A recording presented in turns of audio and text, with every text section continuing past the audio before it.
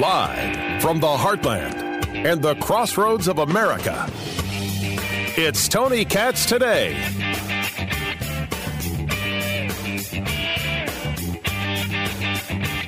Earlier today, the headline was 4 shot, 1 stabbed to death in Indianapolis.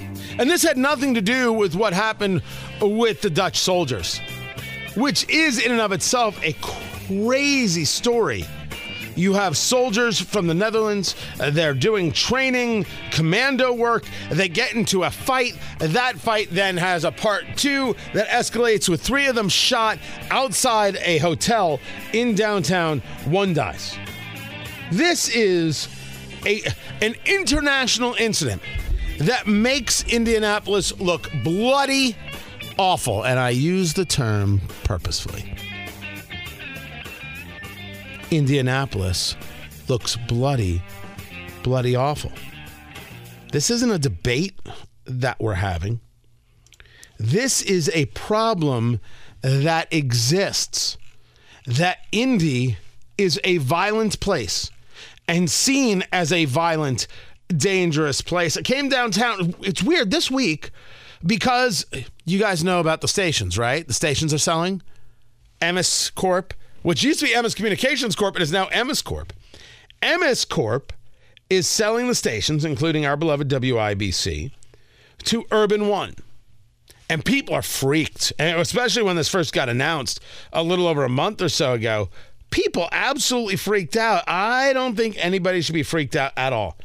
I don't think there's anything to freak out about, guys. I think breathe deep. I have no reason to think that this is going to be a problem at all. And people were concerned because, whoa, you're a conservative station. It's Urban One. Well, they're not going to have you on the air anymore. They own a conservative talk station in Charlotte called WBT. Good station. I'm Tony Katz, by the way. Hey, how are you? Tony Katz Today.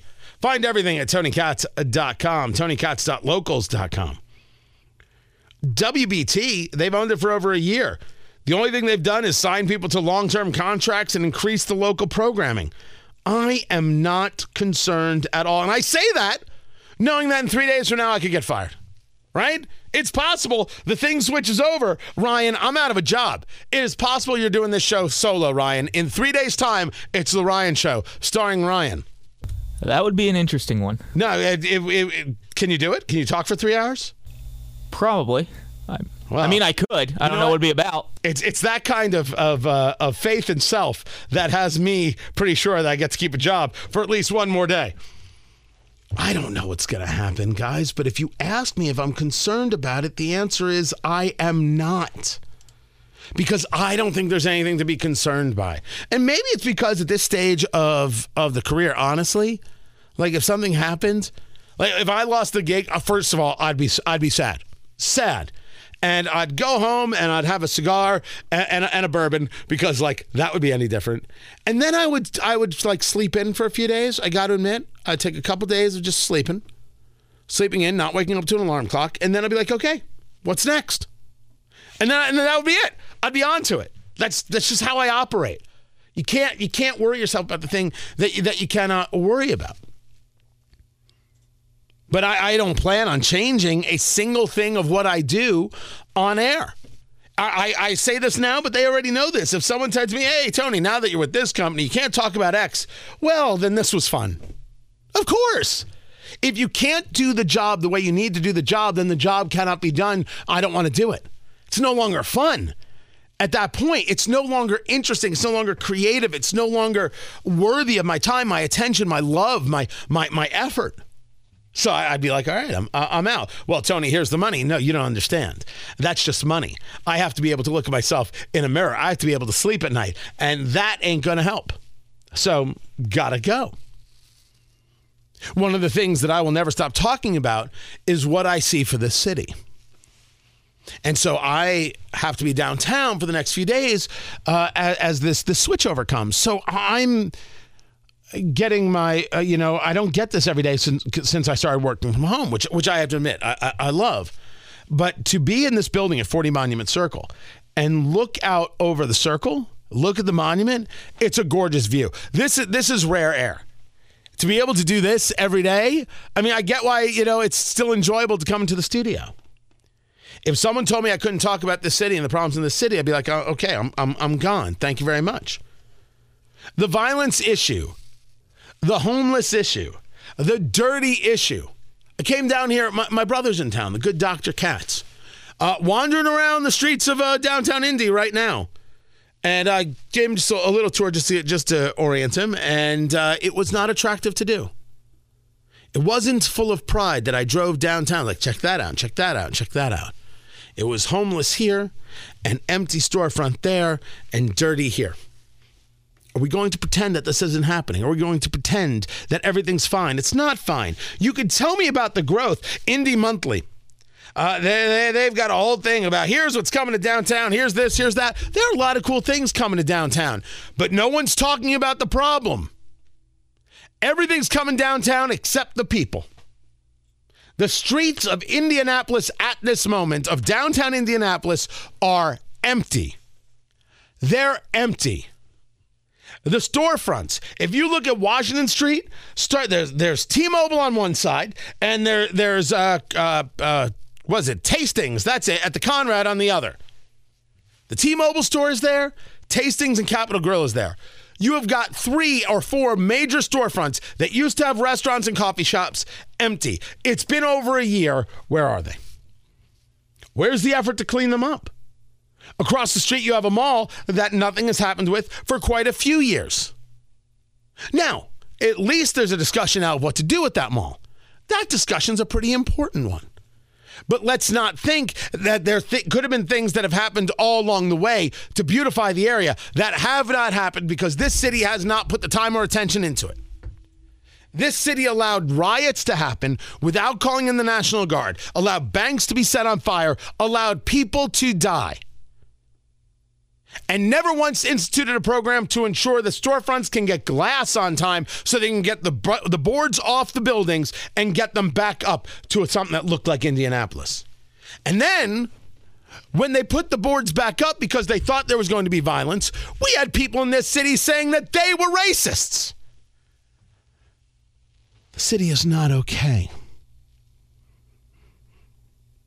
Now, you can argue that there's violence increases all over the country. This is true. There was a shooting at a supermarket in Oregon. Oregon! You want to discuss their level of gun laws? In Houston, you had somebody evicted from an apartment complex, so he set it on fire so people would escape so he could shoot them. That is surreal and obscene. That is a cultural issue. Anybody who wants to say that's the gun is too ignorant to be a part of your conversations. Drop them from your life immediately. It's my kid. All right, help him through the very best you can. The issue here isn't the gun. The issue here is a cultural one that says something happened to me I don't like, therefore everybody has to suffer. When we talk about these Dutch soldiers getting shot, one getting killed, there was an altercation. Why didn't it just end with the altercation? Somebody had to part 2 come and find these guys? Now, I'm not holding them not culpable. I still need more about the story. But I have 4 shot and 1 stabbed to death in Indianapolis. That has more connection to the other deaths here and other places than anybody wants to talk about a gun. It has to do with how we deal with things. It is about cultural decay. It's cultural decay. It is a rot. Something has been extricated from the culture that needs to be put back in. Something exists in the culture that needs to be removed. And possibly a mix of things, in and out. But we don't have it. And we don't have a city that will be honest about it. Instead, we have a city that wants to cheer things like this.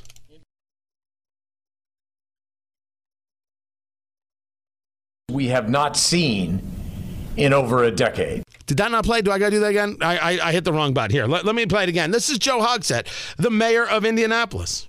Indianapolis is experiencing a decline in violence at levels we have not seen in over a decade. He said that just last week. because we're not trending to have the most number of murders ever. We're trending to have the second most number of murders ever. And that's Joe Hogsett taking a freaking victory lap. Why? Why? What are you cheering, young man? The job's not done. You might as well say mission accomplished. No one knows how to advise you. The correct answer is, I'm glad to see that we're trending in the right direction. We have so much work to do to get this city back on track, and we're going to do it, and here's how. You want us to believe that your plan, your magical plan to fix violence is working. Your magical plan involves these interrupters that you're getting funded through the American Rescue Plan. Money you won't have in a couple of years. What's your plan then? You still won't discuss culture. You still won't discuss gang violence. You still won't discuss parents who allow their 14-year-olds to hang out in downtown en masse, as opposed to saying to them, you don't let your 14-year-old hang out downtown. Keep them at home. What the hell's wrong with you? You won't be honest with parents in Indianapolis because you're too scared. Why? Because some of those parents might be black and you're white and therefore you'd be called a racist? Are you scared? Is that what you are? Honesty has to take a back seat to your own internal bigotries of not being honest with people because of skin color, yours and theirs. Let's be clear, he's not saying it to white parents either, or Asian, or Hispanic, or Jewish, or Christian, or Muslim, or gay, or straight, anybody else. He's not saying it. The Indianapolis County Council isn't saying it. They're too afraid to say it. And if you're not going to be honest about these things, exactly how in the world do things get better? How does that happen? The answer is, of course, it doesn't. It doesn't get better. It cannot get better. The total lack of honesty prevents anything good from going forward. Instead, I put this back up there, Ryan. Instead, I've got a mayor who does this. Indianapolis is experiencing a decline in violence at levels we have not seen in over a decade. Don't take victory laps when there's no victory. Do not do it. Do not take victory laps when there is no victory. You have miles to go, Mayor Hogsett, before you can claim a victory in this city. And don't think you can claim when Indy 11 Park is going to take over the Diamond Chain building. You don't get to claim victory when you see the massive growth of Elanco. That's not your victory. That's the state of Indiana's victory. This just happens to be the capital city. You want to get down to the nitty-gritty? Sure, I'll gladly do it. All those victories are because Republicans keep taxes low. Republicans grew this place. You want to fight? Let's fight! Because Republicans are also the ones who gave up on the capital of Indiana. They gave up on Indianapolis. They said, here you go, Democrats. We're not going to run anybody against Congressman Andre Carson and actually back them. We're not going to run anybody against you for mayor. We give up. We saw that in the last election. They gave up. City County Council, we're not even going to bother running anybody. That's why there's 5 out of 25 who are Republicans. We give up. Hey, we've got the governor's mansion, a supermajority. That's all we need. Give up on the capital damn city. We have so much work to do. And I'm not saying that we can't do it. I am saying it would be a lot easier if we had civic leaders and elected leaders who actually were interested in doing the work, but they're not. Elected leaders who are afraid to be honest, and civic leaders who won't call out the political left in Indianapolis. But if the General Assembly wants to touch policing, or you want to go after Republicans for actually believing in religious freedom, oh, they're all about it. You'll see headlines in the Indy Star saying, fix this now. You'll get the Lilly people and the Cummins people and everybody else to all speak out. But to speak out against the city in turmoil, as it has been for years, zero. Indy still has problems, and Indy is not on the right track. I want it to be. But until we get honesty from elected officials and civic leaders, we won't get there. I once again encourage them to do what is necessary and to drop the fear. I'm Tony Katz.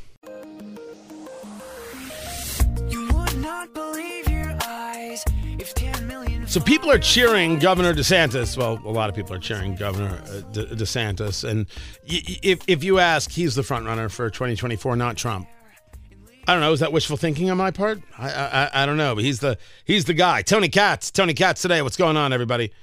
DeSantis suspended 4 members of the Broward School Board.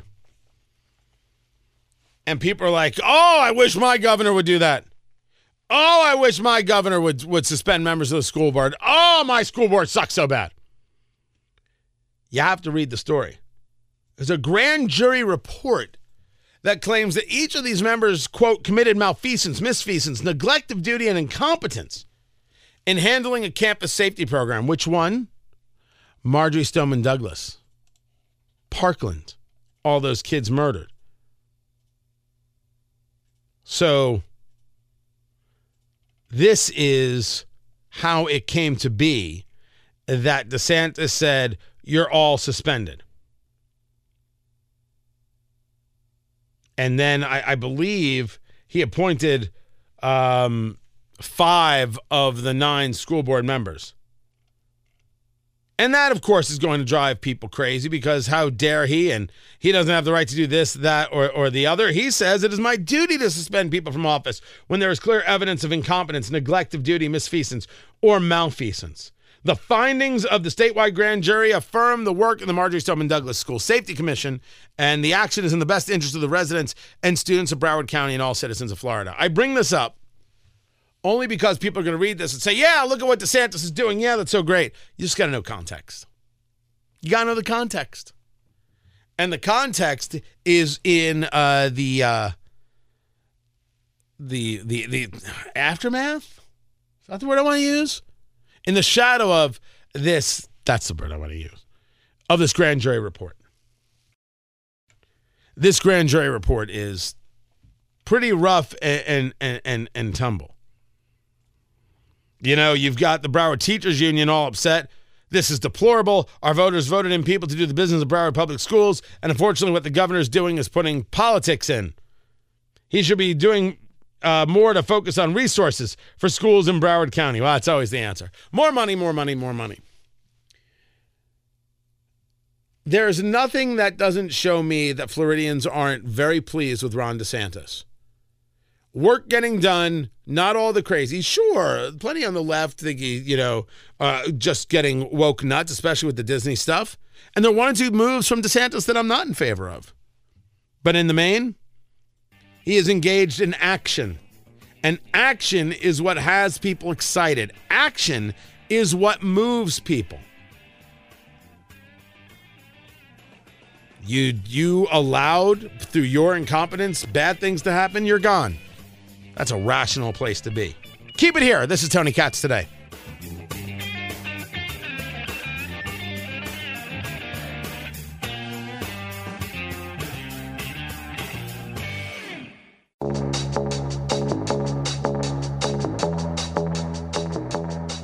So Governor Holcomb, he went to Taiwan. He went to South Korea.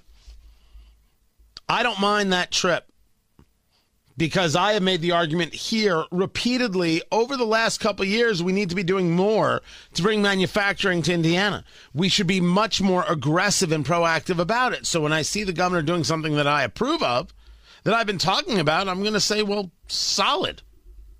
This is the right move. The question is Is it going to bring us anything? Tony Katz at 93 WIBC. Good morning. Good to be with you.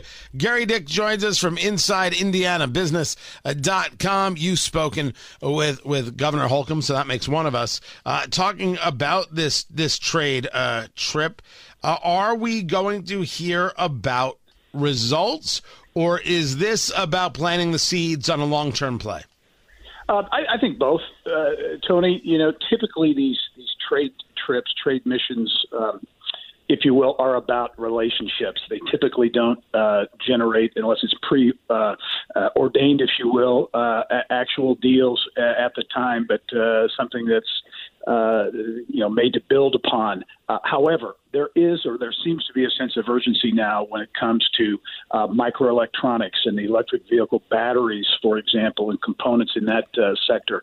And we have seen some successes. We see the Stellantis deal in Kokomo with Samsung SDI, which is a couple $2 billion, 1,400 jobs. We see the investment in South Bend, potentially New Carlisle, which could be a couple $2 billion and 1,600 jobs.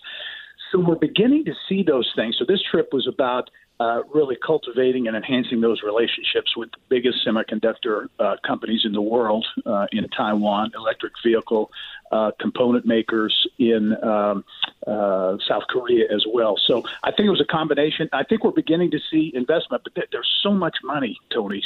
Billions and billions of dollars is going to be invested in these two sectors. So Indiana's trying to get their share. And so they should. I want to see that happen.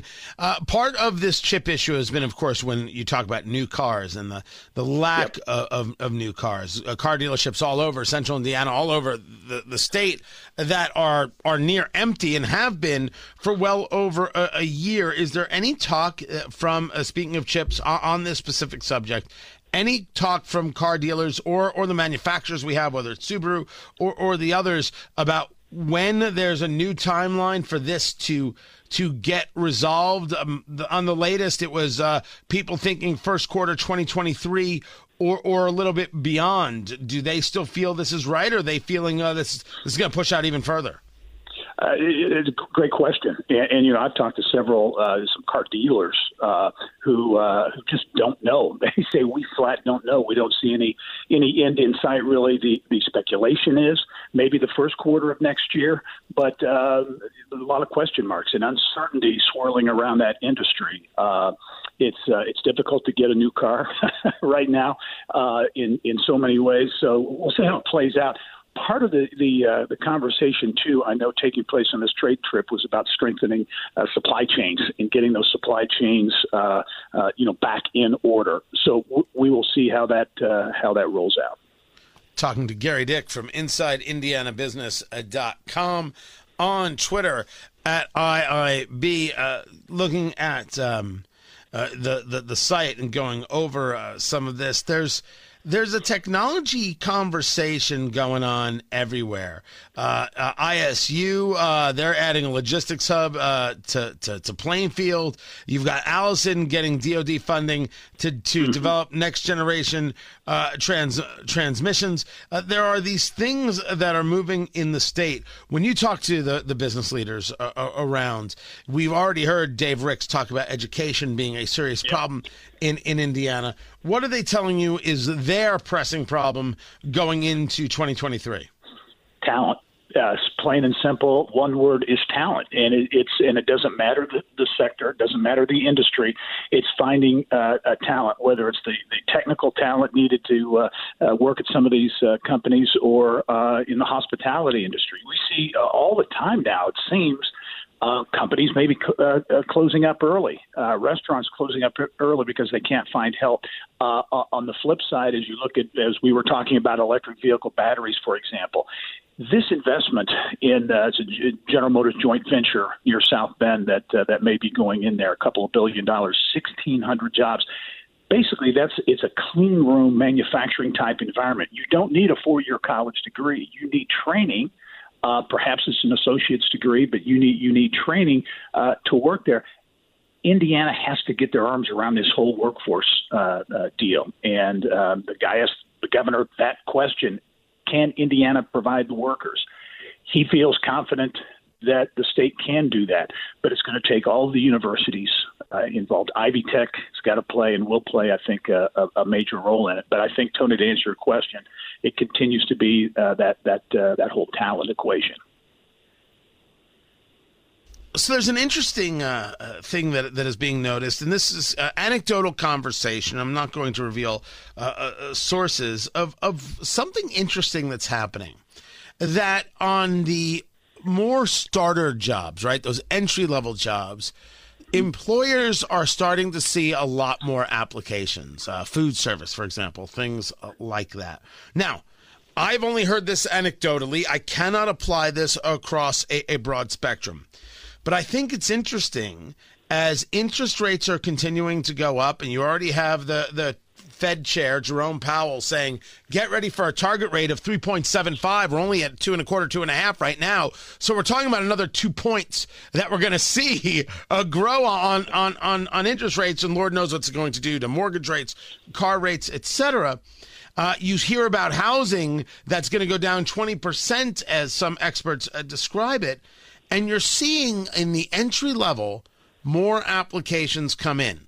So when we talk about talent, the question is, what do we have for the higher end jobs? How many people do we have for the more entry level jobs? But if there are indeed more people applying for entry level, it's because people have realized that they can't live on those savings anymore, because maybe those savings are gone, and maybe any dollars they were getting from COVID are now over, and you won't have any more eviction relief. It's time to get back to work. Even Jamie Dimon of JP Morgan is saying, if you're not in the seat, you don't have the job.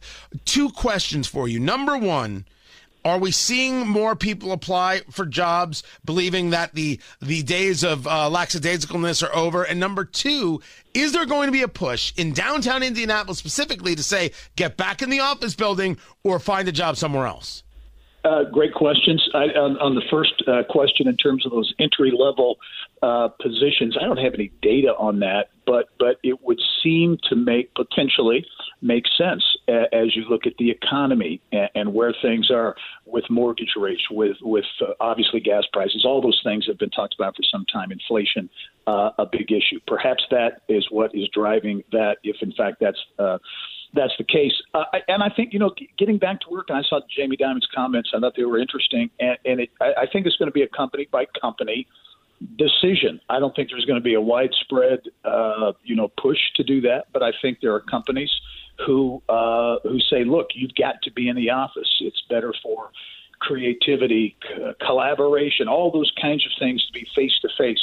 And you see some companies making that statement and doing it. Others are going actually back to the whole talent thing, saying, "Hey, we've got to be flexible. We've got to offer employees the ability to work from home, the ability to work remotely if we're going to attract them." So I think it's going to be on a case by case basis. But I do sense that there are more than a few companies who want to get back to more of an in-person type workplace.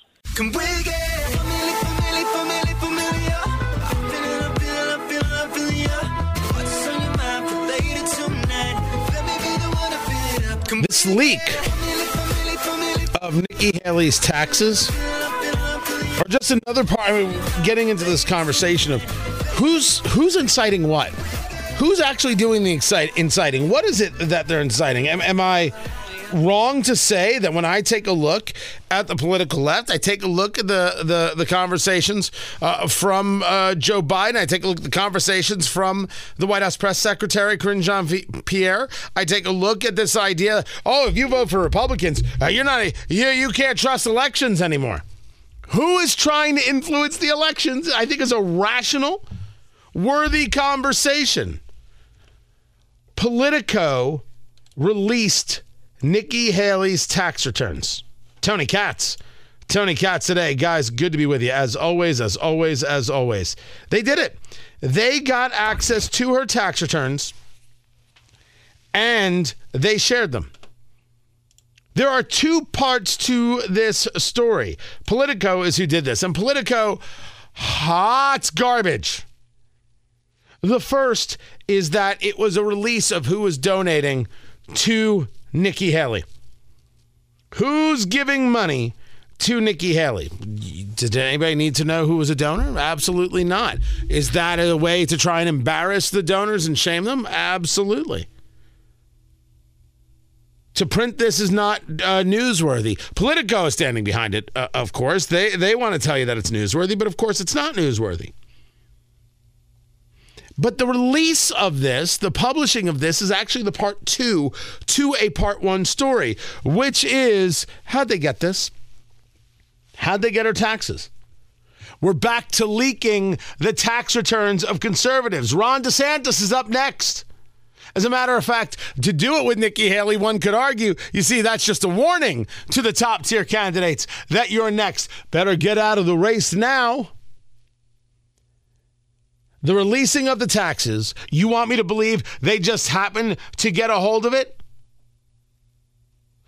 Politico just, happened to obtain her taxes? Nonsense. It's a leak from the untrustworthy IRS, which is utilized as a cudgel against the wrong American people who have the wrong think. Because nobody is releasing Bernie Sanders' taxes. Elizabeth Warren's taxes. Absolutely, positively. What do you say to Brian and others who say? No one.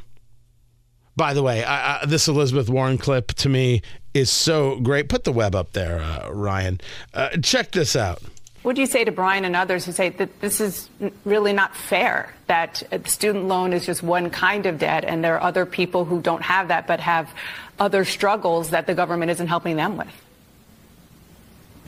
I think a lot about fairness, and I think about how education debt is different from other debt.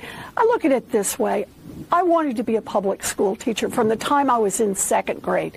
My daddy ended up as a janitor, and there was no money for me to go to college. But I found a public university that cost $50 a semester. Hey, you egomaniac, we're talking about why the rest of us have to pay debt for somebody else when we didn't get to decide what they did with the money. We don't question their own personal responsibility. We never got to choose the major. We're on the hook for their debt. Of course it's wrong. And you heard me talk about it. These people who want to make the argument, well, you were okay with Paycheck Protection Program loans being forgiven. That was the legislation. You want to argue that it was wrong from the beginning, go right ahead. But no leftist argued it was wrong from the beginning. Even though it was a Republican president and a Republican Congress, they argued this was the right thing to do.